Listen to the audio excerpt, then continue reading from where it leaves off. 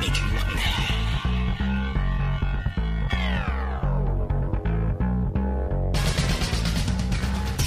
Hello and welcome to Keanu Club, like a cool breeze over the mountains. This is episode 69, The Neon Demon from 2016.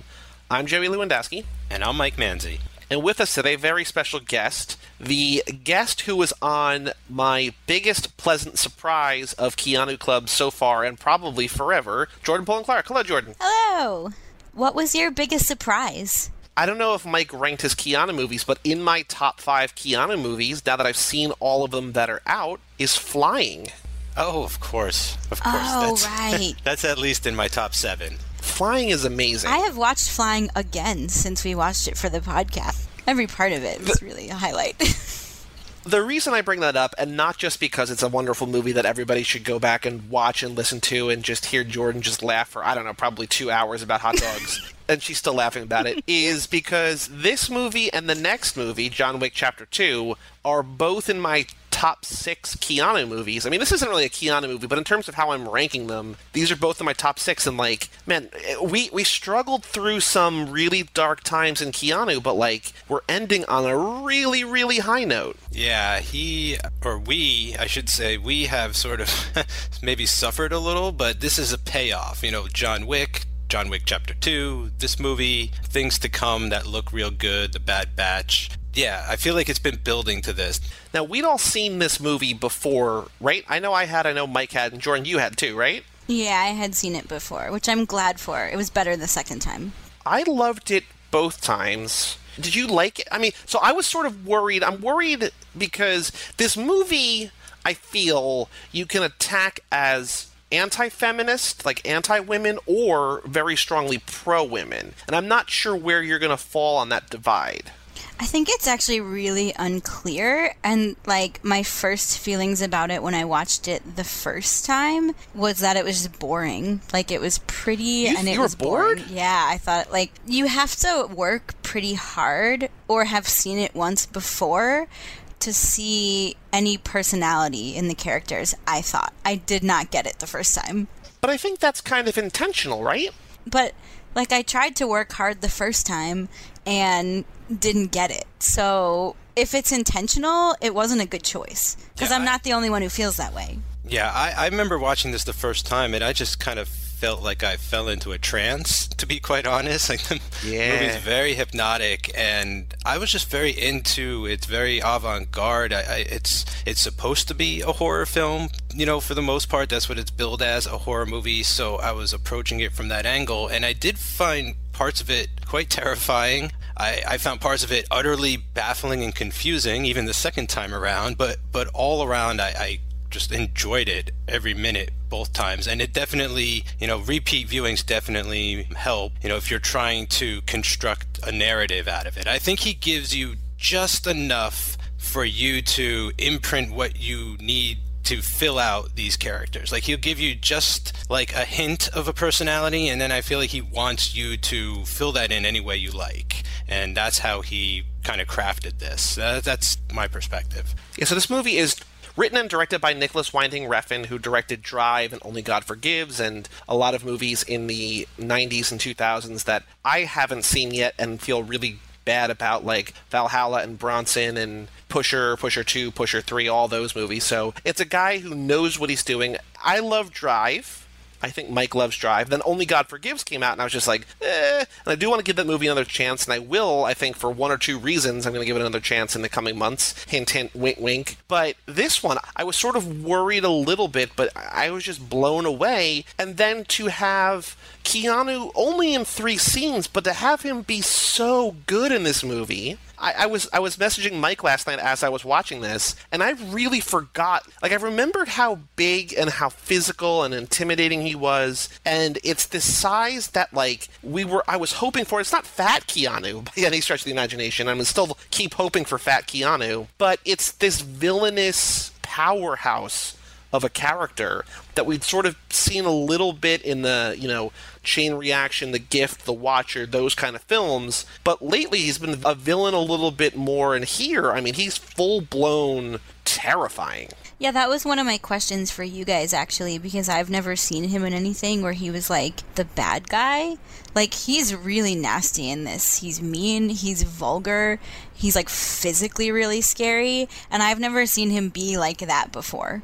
Yeah, he's attempted it a few times to sort of go bad, play against his type, right? I mean, he's mostly playing good guys, hero cops, stoner dudes, the ideal man in a lot of later films. And going bad has not really gone well for him in the past. I feel like it should have. I feel like he's got it in him somewhere, and here's where it came out in full force. I am terrified of him in this movie. There's very little dialogue in the movie, and he seems to have most of it, and it's all just like crazy talk and scary words and like double entendres that are just like gross and creepy. And yeah, he is a very imposing presence. You get his sense of, how much space he occupies. His introduction is just his voice in shadow behind a door, and it's like, don't show me what's behind that door. I don't want to see what, who belongs to that voice.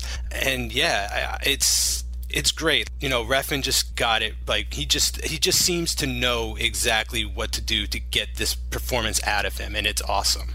So when I first saw this movie, this is where I'll tell my little story that just makes me so happy thinking about it again. When I first saw this movie, I was living in Austin, and there was an advanced screening with Nicholas Winding Refn, with Cliff Martinez, the composer, and it was hosted and moderated the Q&A by Tim League, the founder and CEO of the Draft House. And so, they introed the movie, they said, I hope you like it, at the end we'll take a Q&A, and then at the end, Tim League was just like, I have 2 copies of the vinyl soundtrack that I'm going to give out to whoever asks my favorite questions or the best questions or whatever. So people were asking about the movie, people were asking about, sort of how it relates to his other movies, people were asking about the visual style, whatever, and no one was asking about Keanu. And this was in June of last year, I think, so we had been a couple months into Keanu, so I had Keanu on the brain, and I raised my hand and I was just like, hey, I just want to know, why is Keanu, like, how did he get involved in this movie? And Tim League is like, thank you, finally someone asked the question that I want to know. And Nicholas Winding Refn sort of smiles, and he says that he was supposed to do this like big budget movie with Keanu that fell through, and so he had met him, talked to him, they liked each other, whatever. And then when he moved to LA, this was like the second movie I think he made in LA, he and his wife were just, I guess they were working on the movie or whatever, and I think she suggests that Keanu should be in this role. So he called Keanu up, and he was between projects or whatever, so he came on set. I think he was only on set for like 3 days or something. But my favorite part of the story is that the entire time that Keanu was on set, Nicholas Winding Refn was just quoting John Wick to him and telling him how much he loved John Wick, and just like this really like gushing film nerd, and it just made me so happy. And then because the question like was exactly what Tim League wanted to hear, he gave me the vinyl soundtrack for free, and I got it signed by the 2 of them, and it was great. But I just love that, I feel like Nicholas Winding Refn, to bring it back to where we started this from, he's able to get it out of Keanu, get this performance out, because he knows him, he sort of likes him and likes his work, and just sort of, I think, understands exactly what he wants from his actors, and is able to draw that out, not only from him, but like, Elle Fanning was goddamn born to be in this movie. Like, she's so good in this movie, and I think like both of them, and across the board, he's just able to get what he needs from these guys. Yeah, I love all of his movies. I think that he's just a really great director. Like, everybody is killing it in this movie, no pun intended. But I think the girls in this are amazing. Like, they are also very intimidating and scary and vulnerable at times, right? Like, I don't know, it's like an intensity and a subtlety that combines this film, and their performances just flourish. Like, it's just so interesting to watch.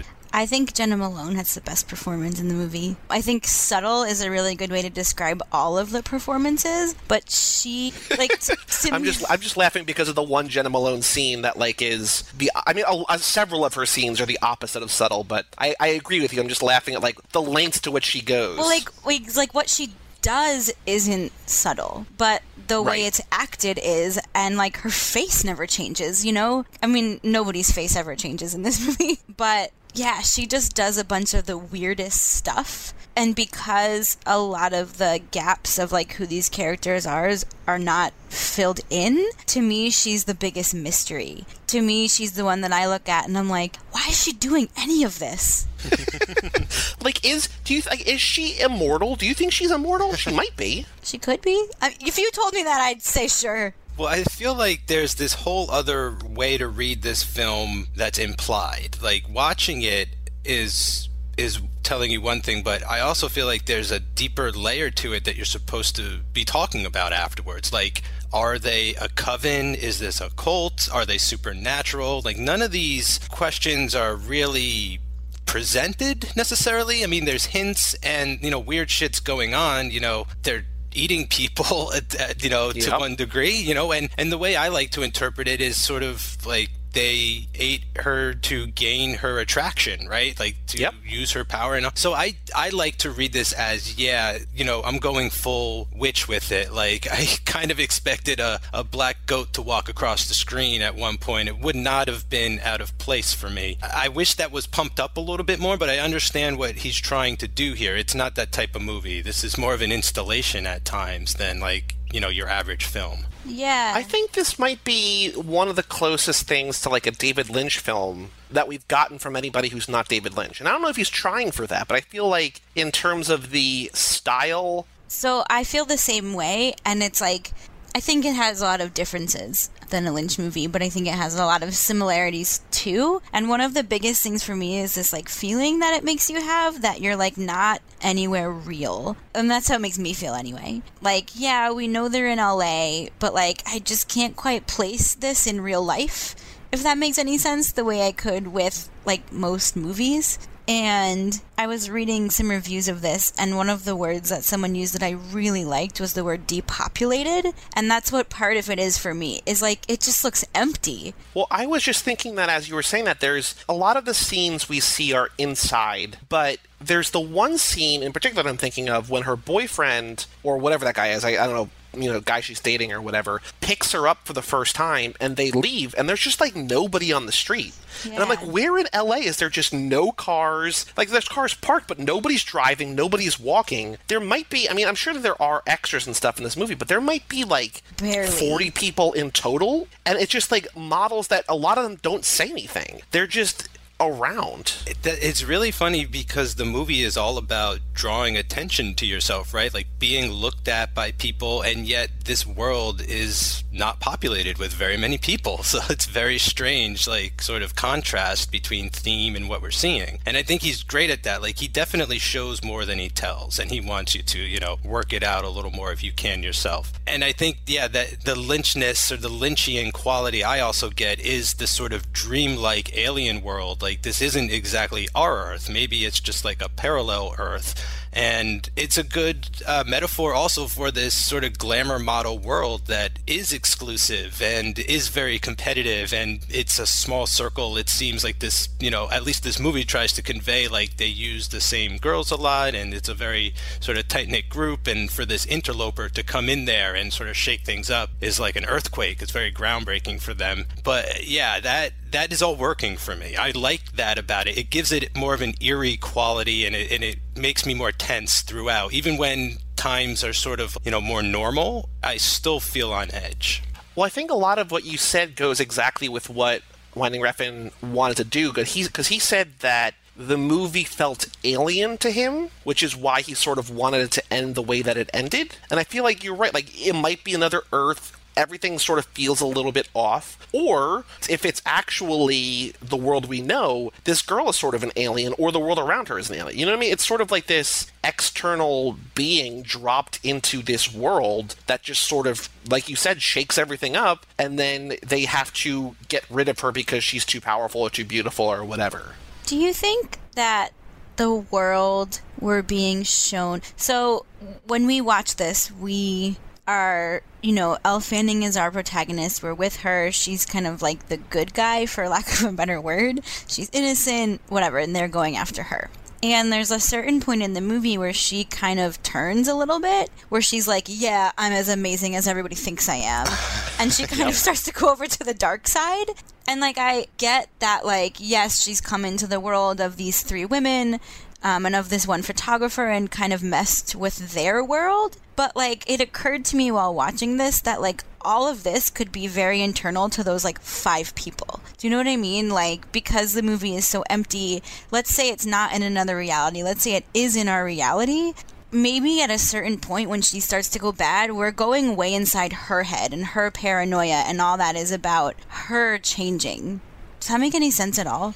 Well, yeah, because, like, everybody's the star of their own movie, right? And so when Abby Lee or whoever loses out her modeling gig to this new girl, it's the end of the world. That she's now suddenly washed up, everything she knew is upside down, and something has to be done. Yeah, and I also feel like when she goes down the runway, right, like her big break, she's going to close the show. She goes down the runway one person, and she definitely comes back up the runway a different person, a changed person. You know, she sees the glowing triangle, it changes color, she sort of walks through, you know, a metaphorical door to opening up some kind of third eye, or something inside of her awakens. And yeah, I think you're right, she starts to believe her own hype and think that her shit don't stink. And, you know, we're forgetting also to mention that she's only 16.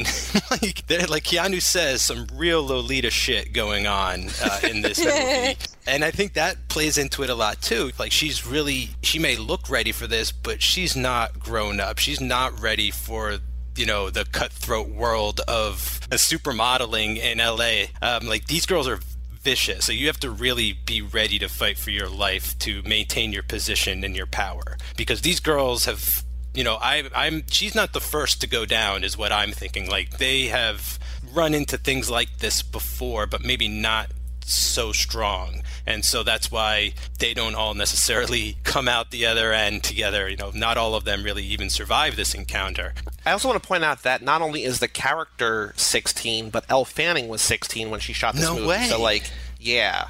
Oh, so man. That's crazy. But I agree that I think that in the world that this is in, Jenna Malone and one of the two models had done this before, and the other one who says at the end, I need to get her out of me, and then cuts her stomach open. She first barfs up the eyeball and then cuts her stomach open and kills herself. I think that's probably her first time, but I can sort of see this as like I'm sure it's happened in a lot of movies. The most recent one that I saw was Sleepwalkers, that Stephen King movie about the cats, where they sort of have to, like, prey on young virgins to absorb their powers and stay young and stay living forever. So I think that is true, but I also don't know, and I think that, you know, it doesn't matter what the reality is. Like, they might just be crazy, crazy women who like to bathe in blood and, like, you know, kill things that are beautiful, and that having that obstacle out of their way gives them the strength and the willpower and the confidence to get back on top of the modeling world. That's interesting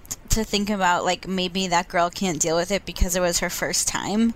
I didn't think about it that way. I saw it like Elle Fanning gets to win at the end because she's so powerful that she actually just, like, kills that girl from the inside. Oh, I like that better. Yeah. The way I was reading it was she was the one girl who was cut, right? Like, so she had manufactured beauty. She had done all of this plastic surgery to get the way she looked, and the other girl was all natural. And so the way I saw it was, because her beauty wasn't natural, she couldn't ingest the natural beauty of Elle Fanning and maintain that inside of her, and so the realness was killing her, and she had to, like, cut herself to get it out. That would make sense with the like the speech that the fashion designer gives, where they're, like, at that restaurant. Yep. Because he talks about how, like, you can't manufacture beauty. Like, everybody knows it's not real. If you're not born beautiful, you'll never be beautiful. Yeah, he also said one of my favorite things in the movie in that part. He said, there's a guy named Dean who introduces himself. He says, wait, I'm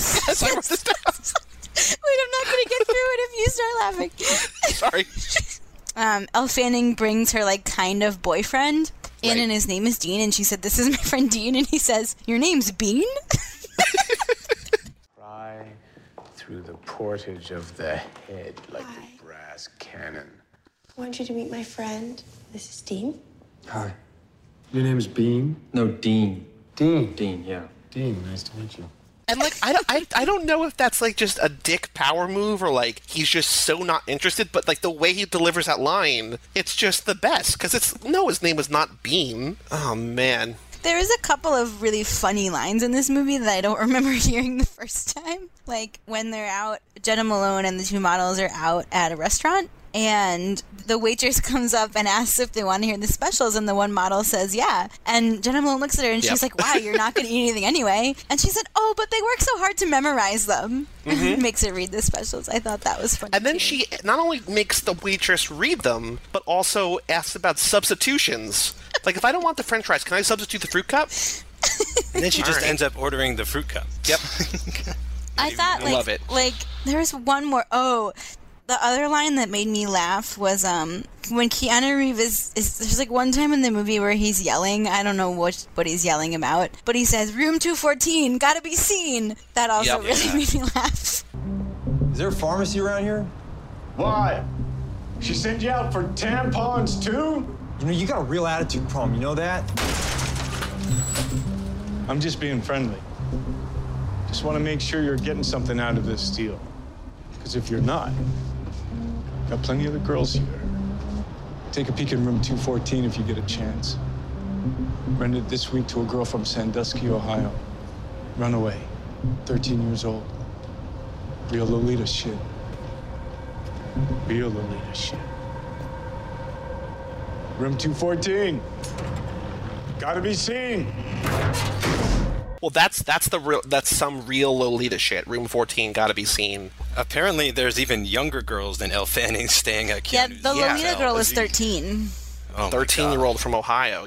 So Elle Fanning's boyfriend, what's crazy to me, aside from the fact that, like, he's a genuinely, like, he feels boring, but I think that's just because he's a genuinely nice guy, completely out of his element across the board. No, I kind of think it's because that guy's not a good actor.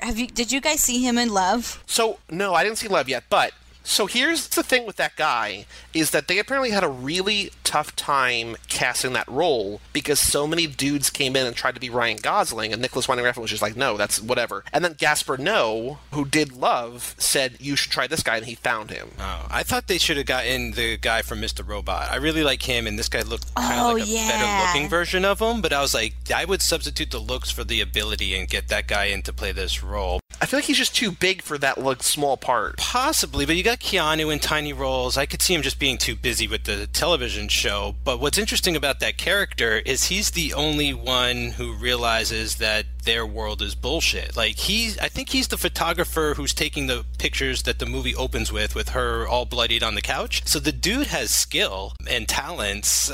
It looks like he does, but Christina Hendricks shits all over him. Well, yeah, but, you know... Amateur hour. She's seen everything. Like, she's talking about elite. He might be amateur and out of his league, but he's the only one that understands really what's going on in the grander scheme of things. Like, he doesn't need to be associated with these people in order to either improve his career or, you know, feel better about himself or any of that kind of stuff. No, but he still wants in on it, though, because when she came back from the Christina Hendricks meeting, he was like, did they say anything about my pictures? Like, I agree that, like, he has some kind of moral compass that the other people don't have, but, like, even when he walks out of that restaurant because they're treating him like dirt and they're treating that girl like dirt, he still goes back to her motel room.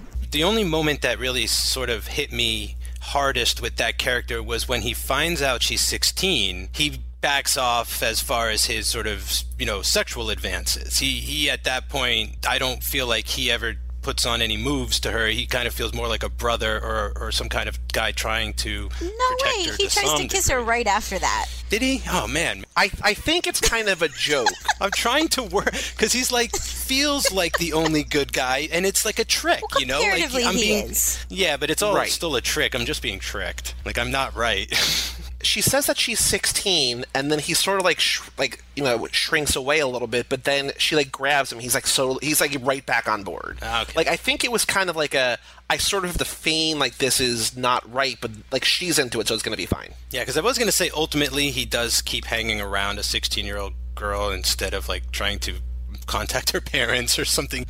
Another knock against him is that he can't get the upper hand against Keanu. That First, the reason we meet Keanu is because Elle Fanning comes back from a date and there's a mountain lion in her room, which is a metaphor for so many things. And then later in the movie, when he comes back again, Keanu's talking about how, like, she owes him money for the door and this guy has to give him the money. But also at the same time, like, this actor is taller than Keanu. But if you see, like, Keanu just barrels out of that door, and this guy, like, it looks like he's 3 feet tall. Like, he's so tiny, and he's just terrified of Keanu, like, rightfully so. But, like, I'm looking at him, and Keanu is looking up to this kid, like, looking, like, head tilted back, looking up, and he just has all of the power. And this kid is, I mean, I don't know if he's 18, 19, 20, whatever he is. They might even say his age in the beginning, but, like, he's just a kid at this point.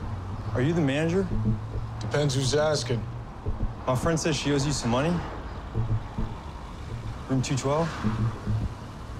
Oh, the Wildcat. That's some real hard candy. Know what I mean? Beg your pardon? What are you, a Mormon? No, sir. You're the DPH? No. Because we passed our last inspection. I can show you the paperwork if you want. She said she owes you for the damages? I should charge her for emotional distress. You know how long it took to get that thing out of here? Well, I don't think she should have to pay. That's so. Yeah, I mean, technically it wasn't her fault. Not her fault. Who do you think left the sliding door open? Yeah, but I don't see how that makes Was sense. it you? No. Sure as hell wasn't me. How much? New door, plus labor, at least 100.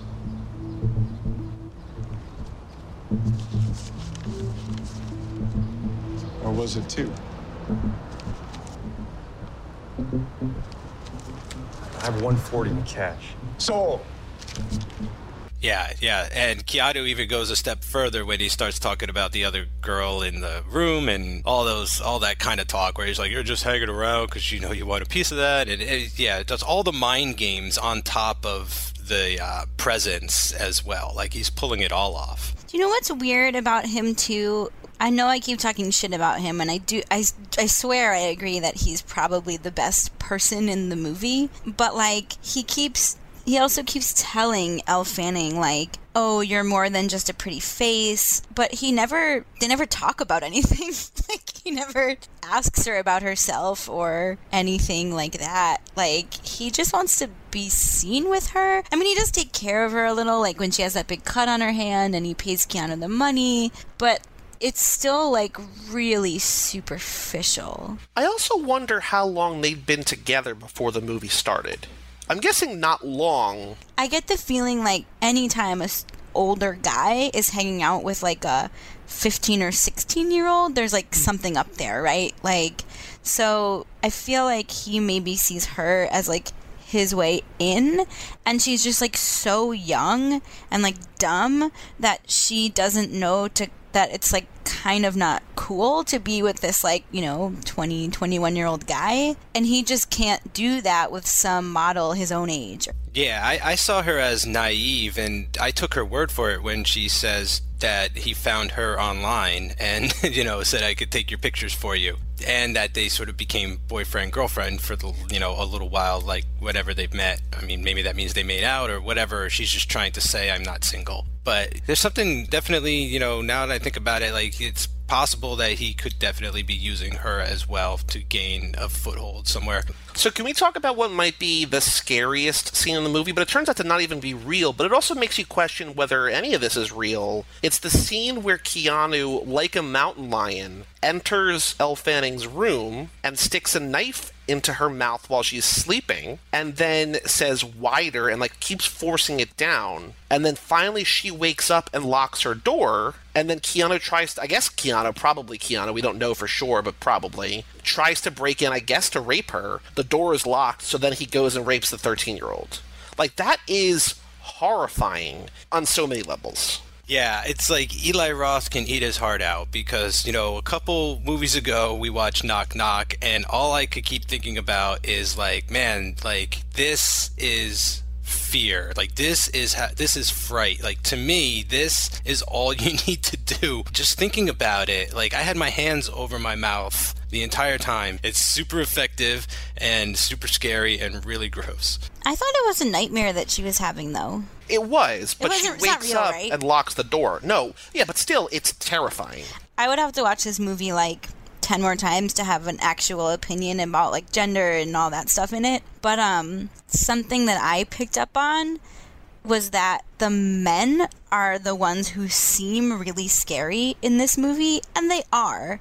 They're all, like, super threatening. They obviously have the power, and the women don't. But in the end, it's the women who hurt her. It's not the men. I wrote down that the reason she died is because she left Keanu to go live with Jenna Malone. Yeah, it's because she trusted the women. Yeah, that begins her downfall. I mean, like, neither situation was good, and she probably should have just left LA, but she's, power hungry and just glamorous or whatever. But, like, because she leaves that shitty, dumpy, shady motel and goes to stay with Jenna Malone, who's living there or house sitting or whatever. Do you think she ate the person whose house that is? Ooh. That's kind of what I think. Either that or, like Joey said earlier, she's super old and she's always lived there. Yeah, right. Okay, yeah, I could see that too. It's just old Hollywood. Yeah. I definitely got a sense at one point in the film, though, that maybe I like to think that they were maybe targeting her from the start in a way. At least Jenna Malone had it seemed like she had an agenda to get into her pants, right? Like, we find out she's sexually attracted to her, but Elle Fanning isn't, which kind of surprised me because of that Keanu dream. Like, I took the knife in her mouth to be, she doesn't like to give head, or like she doesn't want a dick in her mouth or anything like that, right? I don't know. That's what I got out of it, and that maybe she was, or she just doesn't want his in her mouth, or his. Yeah, I mean, it could be that simple, just not his. But when she goes to the girl's house, I thought, like, okay, like, I thought that where it was going, and then when she denies her advances, it's like, okay, that was like the third strike. You take the 2 jobs away from the actual models, and then you humiliate the makeup artist and make her feel like totally rejected. Like, she has to go down now. Her days are definitely numbered.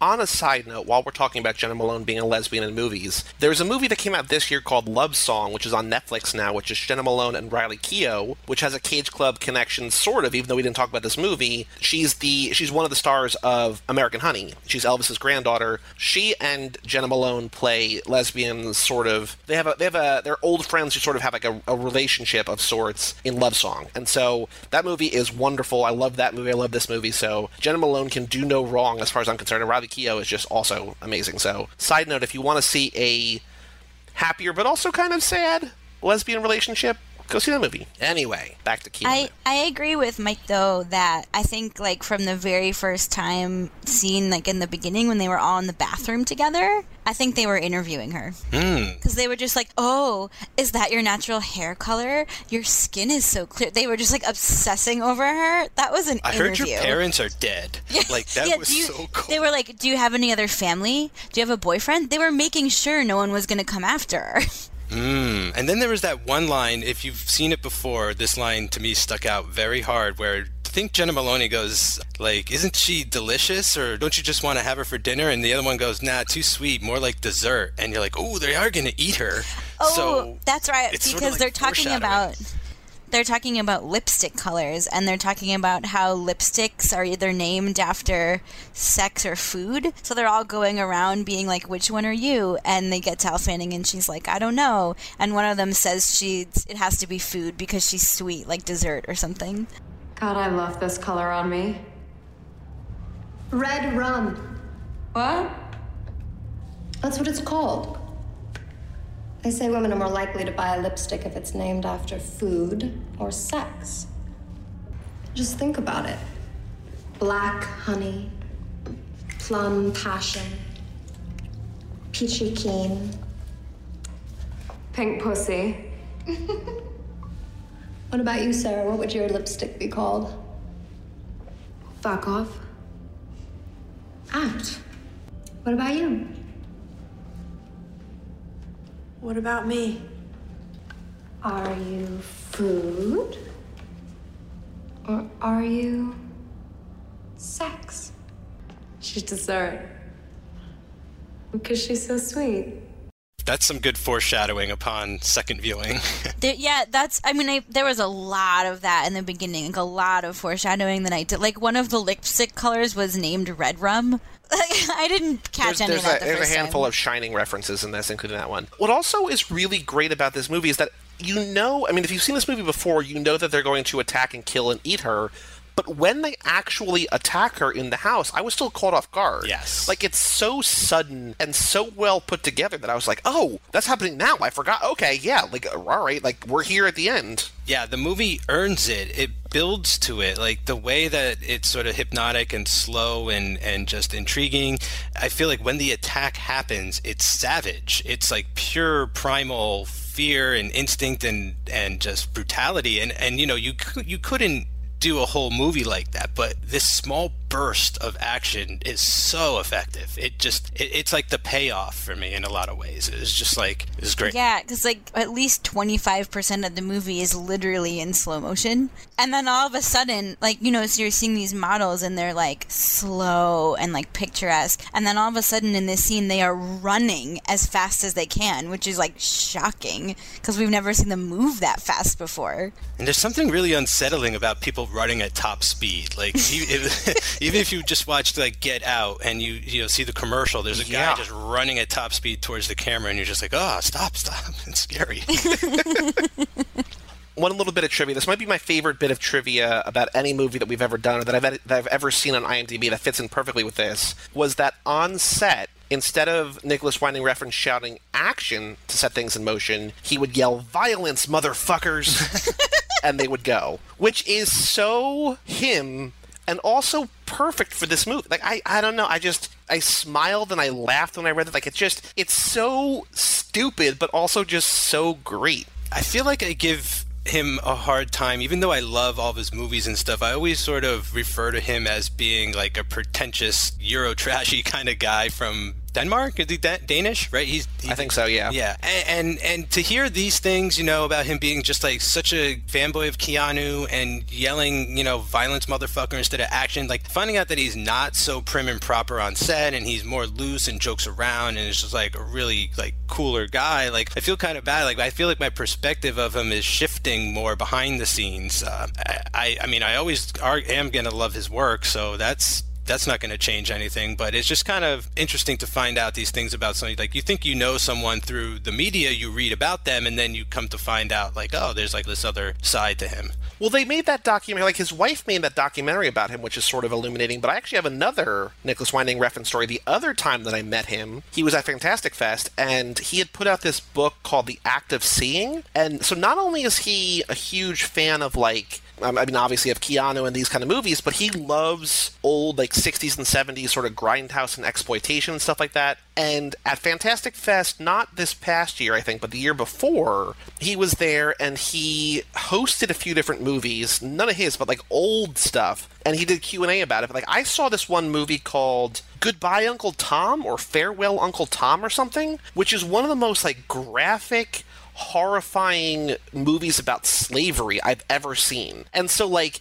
I feel like he just loves, like, I don't know that pretentious is the right word. I think he sort of gives off that vibe, but I think he just, like, loves movies and loves, like, weird, obscure shit. Like, there's this movie called The Astrologer, which he presented that I still can't find. Like, it just doesn't exist. That, like, there's these movies that, like, he has this connection to. And he put out a whole book about, like, these, like, weird movies that you've never heard of that you would just love. Like, if you love him and his aesthetic, you'll probably love these because, like, these kind of inspired him. And so I think that I do feel like he has this sort of cold, because his movies give off this cold demeanor, right? Like, everybody's sort of distant, and it's violent, and it's aggressive, and it's something that you don't feel comfortable watching. But at the same time, like, I think once you get past that, you just see a guy who's actually, like, super passionate and super, into what he's doing, and, like, he's a really nice guy in person, and, like, really giving with his time, and just, I think, I agree with you, but I sort of want to break people, or break that, in my little world, in my little way, break that description of him. I think it's working. It's working on me. Yes, mission accomplished. He recorded a commentary for this movie with Elle Fanning, which I really want to listen to, which I did not hear, but that's the first time she ever did a commentary. So I think that'd be really interesting. I think it's just the two of them alone to hear them talk about this movie. Yeah, I want to just quickly admit now, like, I kind of feel bad that I haven't had time to listen to any of the commentaries for Keanu Club, because I went back looking in the stack of DVDs, and he did a commentary for Man of Tai Chi with Tiger, which would have been awesome to listen to for that episode. But along the way, he's done a lot of there's been a lot of commentaries, whether he's been on them or not. So yeah, that was just my little public apology for not having enough time to listen to every single commentary. I think as an addendum to the vow that you and me and Tobin swore about not watching bad movies, I think that we should sort of addend that. Like, I would rather, I mean, in theory now, but once I get back in front of the TV, like, it's a different story, but, like, I'd rather rewatch this movie with the commentary than watch some movie like the movie I watched today, which is just not very good. You know what I mean? I'd rather learn more and go deeper into the movies that I love than just sort of take a chance on something that's probably not very good. Hear, hear. Did you guys know, so I want to get your take on this, Jordan. Originally, this movie was going to be called I Walk with the Dead and was going to star Carey Mulligan. Do you think that would have been good? Because I can see her in this, but I can't distance myself from the Elle Fanning role. But, like, do you think she would have been good in this? Yeah. I think she has a similarly... I mean, maybe just because I've seen her directed by Refn before, she has a similar blank look, or she's able to do that similar blank look on her face, and she's really pretty. I think they could have done her up to look, innocent. I think she, no matter what you do, she looks older than Elle Fanning does, which would change it a little bit because she's not 16. And what did you say they were going to call it? I Walk with the Dead. That's like a spoiler, which, like, part of the fun of this movie is that, like, you don't know what's going to happen at the crazy end. So I like that it has kind of this title that doesn't mean anything. Yeah, I have a title for it that completely gives it away but would look great on a poster, which would be Cannibalistic Glamour Girls from LA. Totally spoils I'd watch that. The plot. But Roger Corman might buy that if you showed him a poster. I have a question for you guys. Yep. Because there's, like, two pieces of symbolism in this movie that I just, like, straight up don't understand. One is the triangle. Like, what is the triangle? I don't get it. Oh, he answered this. It was just like a beautiful image and, like, three sides of things. There's the three girls, and it means what you think it means. Like, there's not, like, more to it than that, but it's just this striking image that is about, three is sort of like this holy number. I mean, you can listen back to the Matrix episodes where I'm sure, John Brooks talked about the number 3 a lot of times, right? So it's got this historic connotation, and, it's the three girls, and just she sort of disrupts that triangle, and so on and so forth. I can get on board with that, but I feel like it wasn't, like, used enough times or in a good enough context. Like, if you're gonna just throw in a weird geometric symbol, do it a lot, or have it, like, be just a little bit more attached to something based in reality. It just, like, floats around in the movie, like, 2 or 3 times, like, and very close together too. Like, it's not like it, like, appears several times evenly spaced throughout the movie. It felt almost like in my face, this triangle, and then totally thrown away and forgotten about. Yeah, I feel like it's the most surreal and obscure part of the film because it is just this symbol that flashes up on the screen. But there are also times where she's, like, walking out of giant triangles, like on the runway, and that sometimes it's blue and sometimes it's red. I mean, maybe because the movie is so sexually charged, I thought the triangle was, like, vagina and it was girl power and transformative, and she was sort of embracing her powers and coming out the other end, like, as a woman. But definitely the second time around, like, all the sexual imagery was just, like, hitting me like a freight train. I think it's that too. I think I remember him saying something about that too. I mean, like, there's no wrong way to read it, but that definitely feels like a good way to read it. What was the other thing, Jordan? The lion. I, can't say I understand the lion. So, I think the whole thing is, like, everybody's, like, I think that it's everybody's sort of a mountain lion. That, like, she's this silent killer who sort of sneaks up from nowhere and takes out the modeling world, and Keanu in that tracking shot in the dream is sort of mountain lion-esque. I think it's just an actual predator in a world filled with human predators. I think that's all it means. I just don't know how it got in. Well, she left the window open. She left the door open. Or something, yeah. But I mean, come on. I like that, though, the symbolic contrast of, like, here is an actual animal kingdom predator from the real world out there in the jungle, and, like, it can tear things apart and eat you alive, and yet it's going to be another human that sort of acts like the apex predator, and, you know, they're jockeying for the position of the concrete jungle instead. And at one point I almost wondered, because later in the film when we're waltzing around the mansion with Jenna and she's showing her like the rooms and everything, there's a stuffed leopard, like a taxidermied leopard up on the wall somewhere. So I was like, was that like her familiar, or like her, you know, like her little black cat or something? Was something like that going on? Or was it just also maybe like everything is attracted to Elle Fanning, so like this creature picked up her scent and just had to find out where it was coming from and led her to this hotel room? Like, there's all these cool reasons it could be. Because it doesn't seem particularly, like, vicious. I mean, it's certainly not friendly, but it's not, like, it just sort of seems to be, like, waiting for her. Like, hey, let's hang out. I also like Keanu and the other guy who like go to open the door because she goes and runs for help. To me, their reactions are very Lynchian. Like, it's like a very Lynch thing to me when like somebody has like a reaction that's like totally not what you expected it to be, to the point where it's like upsetting. Like, you're like, why is that what you're doing right now?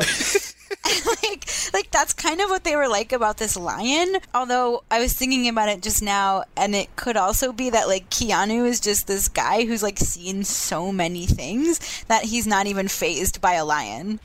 Yeah. Something's in my room. What do you mean something's in your room? I saw something in my room. Are you high? What are you doing? Calling the police. Whoa. Relax, okay? Mikey. Yeah. This lady has an unwanted guest. 212.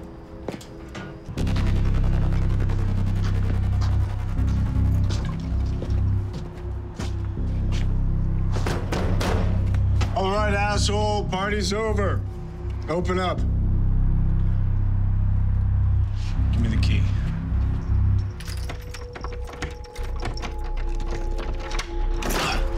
Mikey, open the door.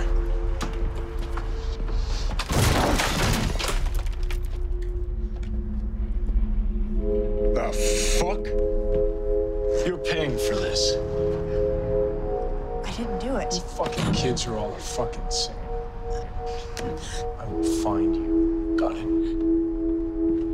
There's your visitor.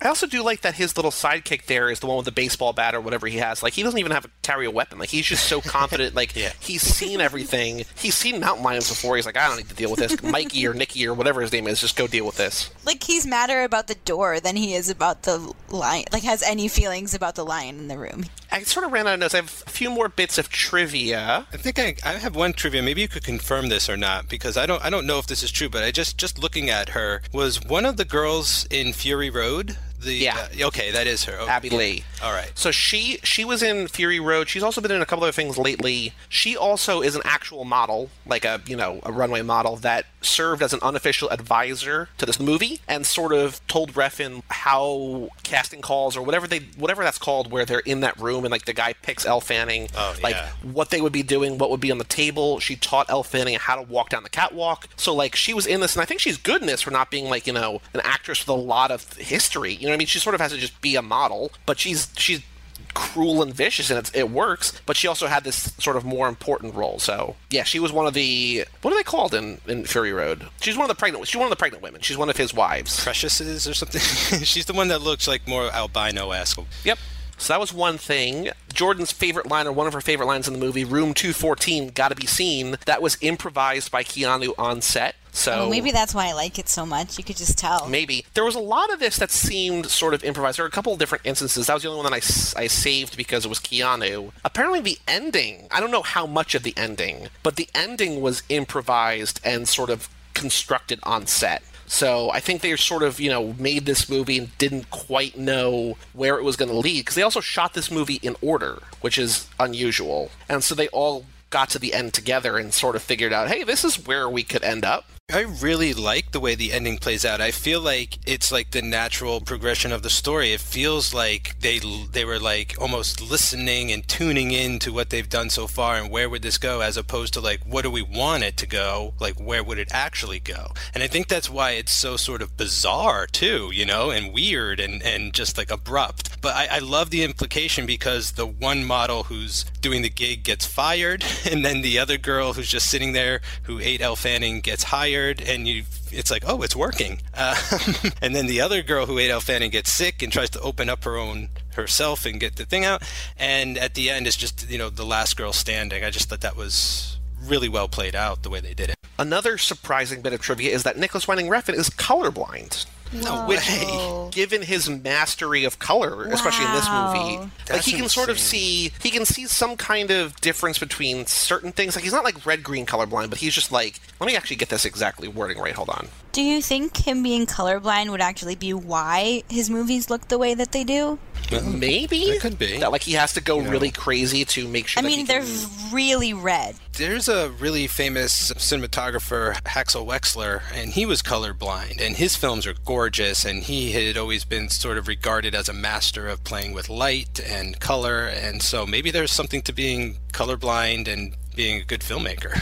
So he's colorblind that can only perceive contrast and primary colors. So I guess if you only have like a limited color palette, you're going to use the fuck out of it. Like you're going to just go overboard. And the only other note that I had was that the director of photography, Natasha Breyer, read the script and she had a meeting with him and said that she didn't really like it. And she told him what wasn't working for her. And he smiled and said, "Oh, you got the fake script." So I don't know why he wrote like a fake version of the script or whatever, but like, I don't know. It's just weird. I heard he doesn't write scripts, that he just writes everything out on cards and he kind of hands out copies of those and he keeps them in his pocket, and it's just sort of like it's in script form, you know. Every card has lines of dialogue and direction and everything, but to my knowledge, he had never really written a script. So maybe he did a decoy copy to hand to, you know, executives or something. Maybe that makes sense. I mean, it makes sense in the way that it makes no sense, but it makes sense. The last thing I want to say about this movie is that the closing credits set to that Sia song are more beautiful than like 99% of movies that I've ever seen. Like it's just all the way down to the credits, which I'm assuming most people probably don't watch, even though they look beautiful. Like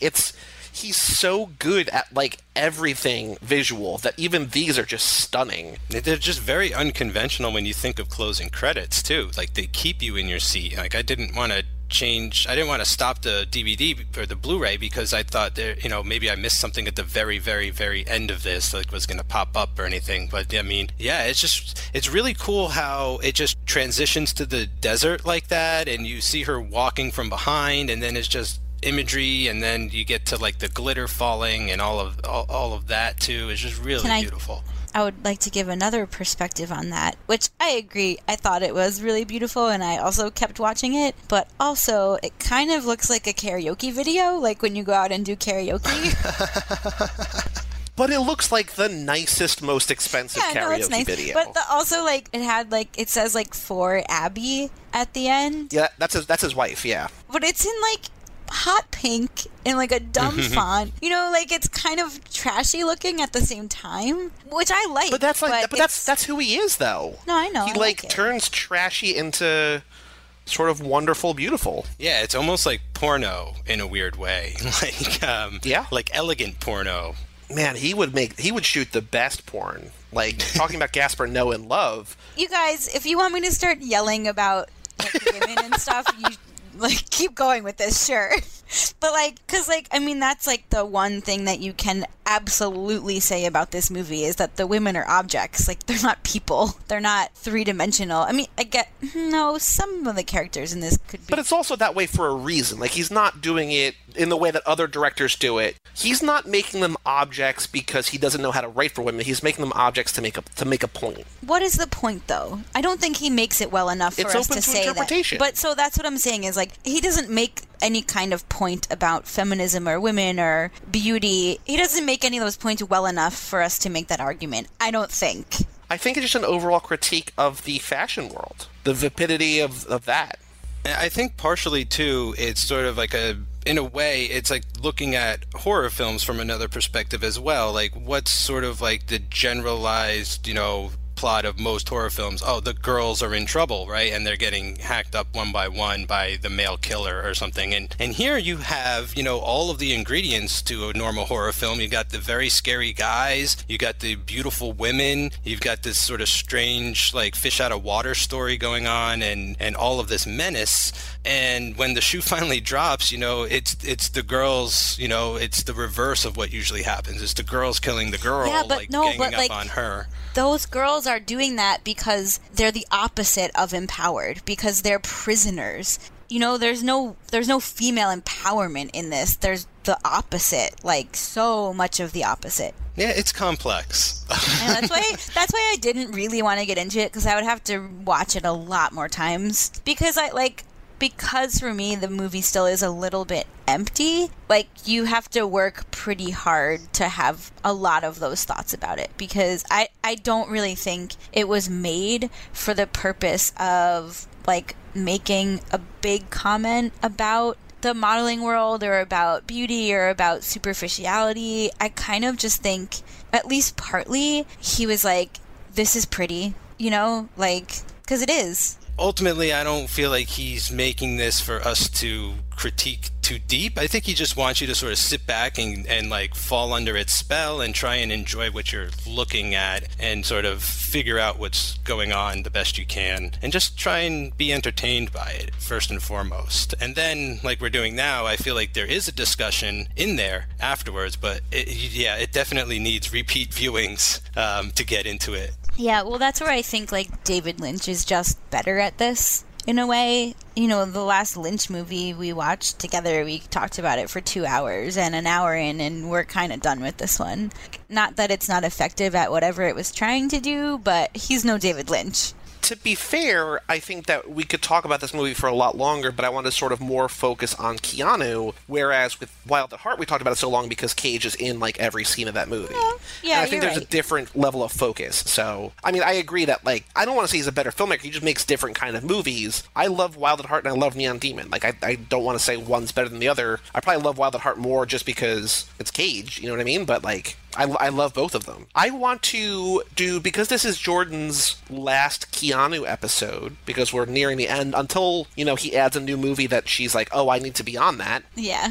I want to do a series wrap on Jordan. And I want to point out, without doing the full research, I have to say, Jordan probably had the highest success ratio of Keanu movies of any guest, because she started out with Flying, then did Parenthood, A Walk in the Clouds, which is the weakest of the bunch, Thumbsucker, A Scanner Darkly, The Neon Demon. I mean, for a guy who's done a lot of iffy to bad movies, for the worst to be A Walk in the Clouds, which is probably just like middle of the road, like, you had a really good track record, Jordan. So thank you for joining us for these. Thank you for being there for our shared discovery of Flying. Yes.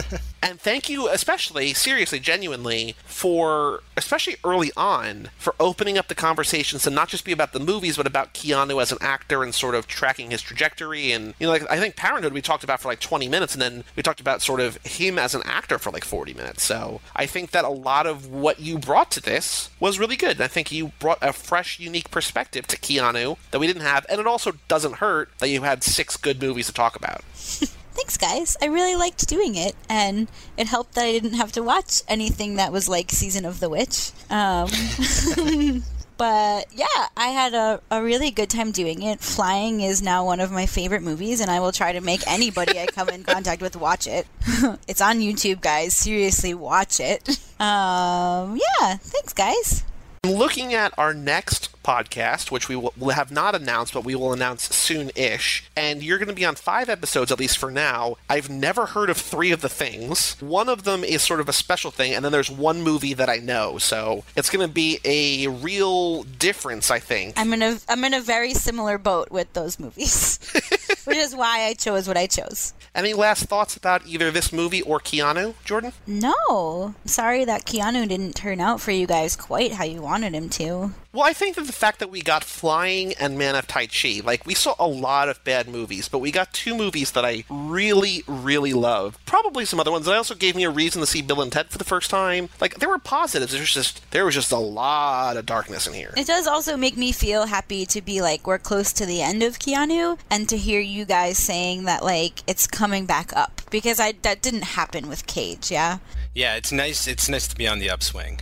Yeah, it makes me feel happy for him, you know, because, like, I really liked, like, his earlier movies that we watched. I like him. He seems like a nice guy. I think it's cool that you can have a bunch of really bad years as an actor, and then you can come back and do well again. Yeah, he's the testament to the American dream. This Canadian man, I don't think either of his parents are American, so who knows? But yeah, he is the American dream embodied. Mike, any last thoughts about the Neon Demon? I'm going to watch it again soon.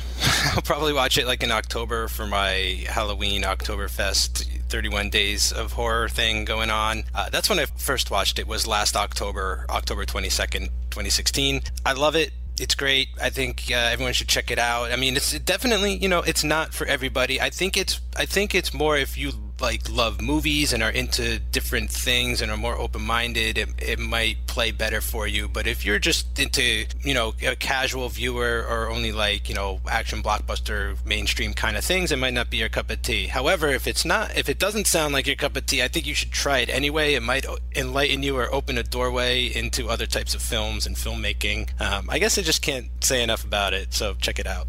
And if you can see it on the big screen, go see it on the big screen. I don't know if it's a movie that's really going to be in theaters. I guess probably the Draft House could sort of, if you live in a place with a Draft House, they might show it. But, you know, if you can see it on the biggest screen possible, because if nothing else, I mean, like we talked about for 47 Ronin, this is also another movie that, like, if you hate this movie, which I understand that if you would, but I don't. None of us do, I don't think. If you watch it muted, it's gorgeous. So, you know, it's a very beautiful movie. Watch it on the biggest screen you can. I would even say also, if you don't like what you see, you could just listen to the soundtrack, because that's amazing. So either way. Yep, absolutely. So for all things Keanu Club, including Jordan's 5 other episodes, you can go to cageclub.me or facebook.com/cageclub or @cageclubpod on Twitter. See everything that we've done, all the other shows, Jordan's appearances on Cage Club, Jordan's future appearances on a couple other podcasts that we have not announced yet.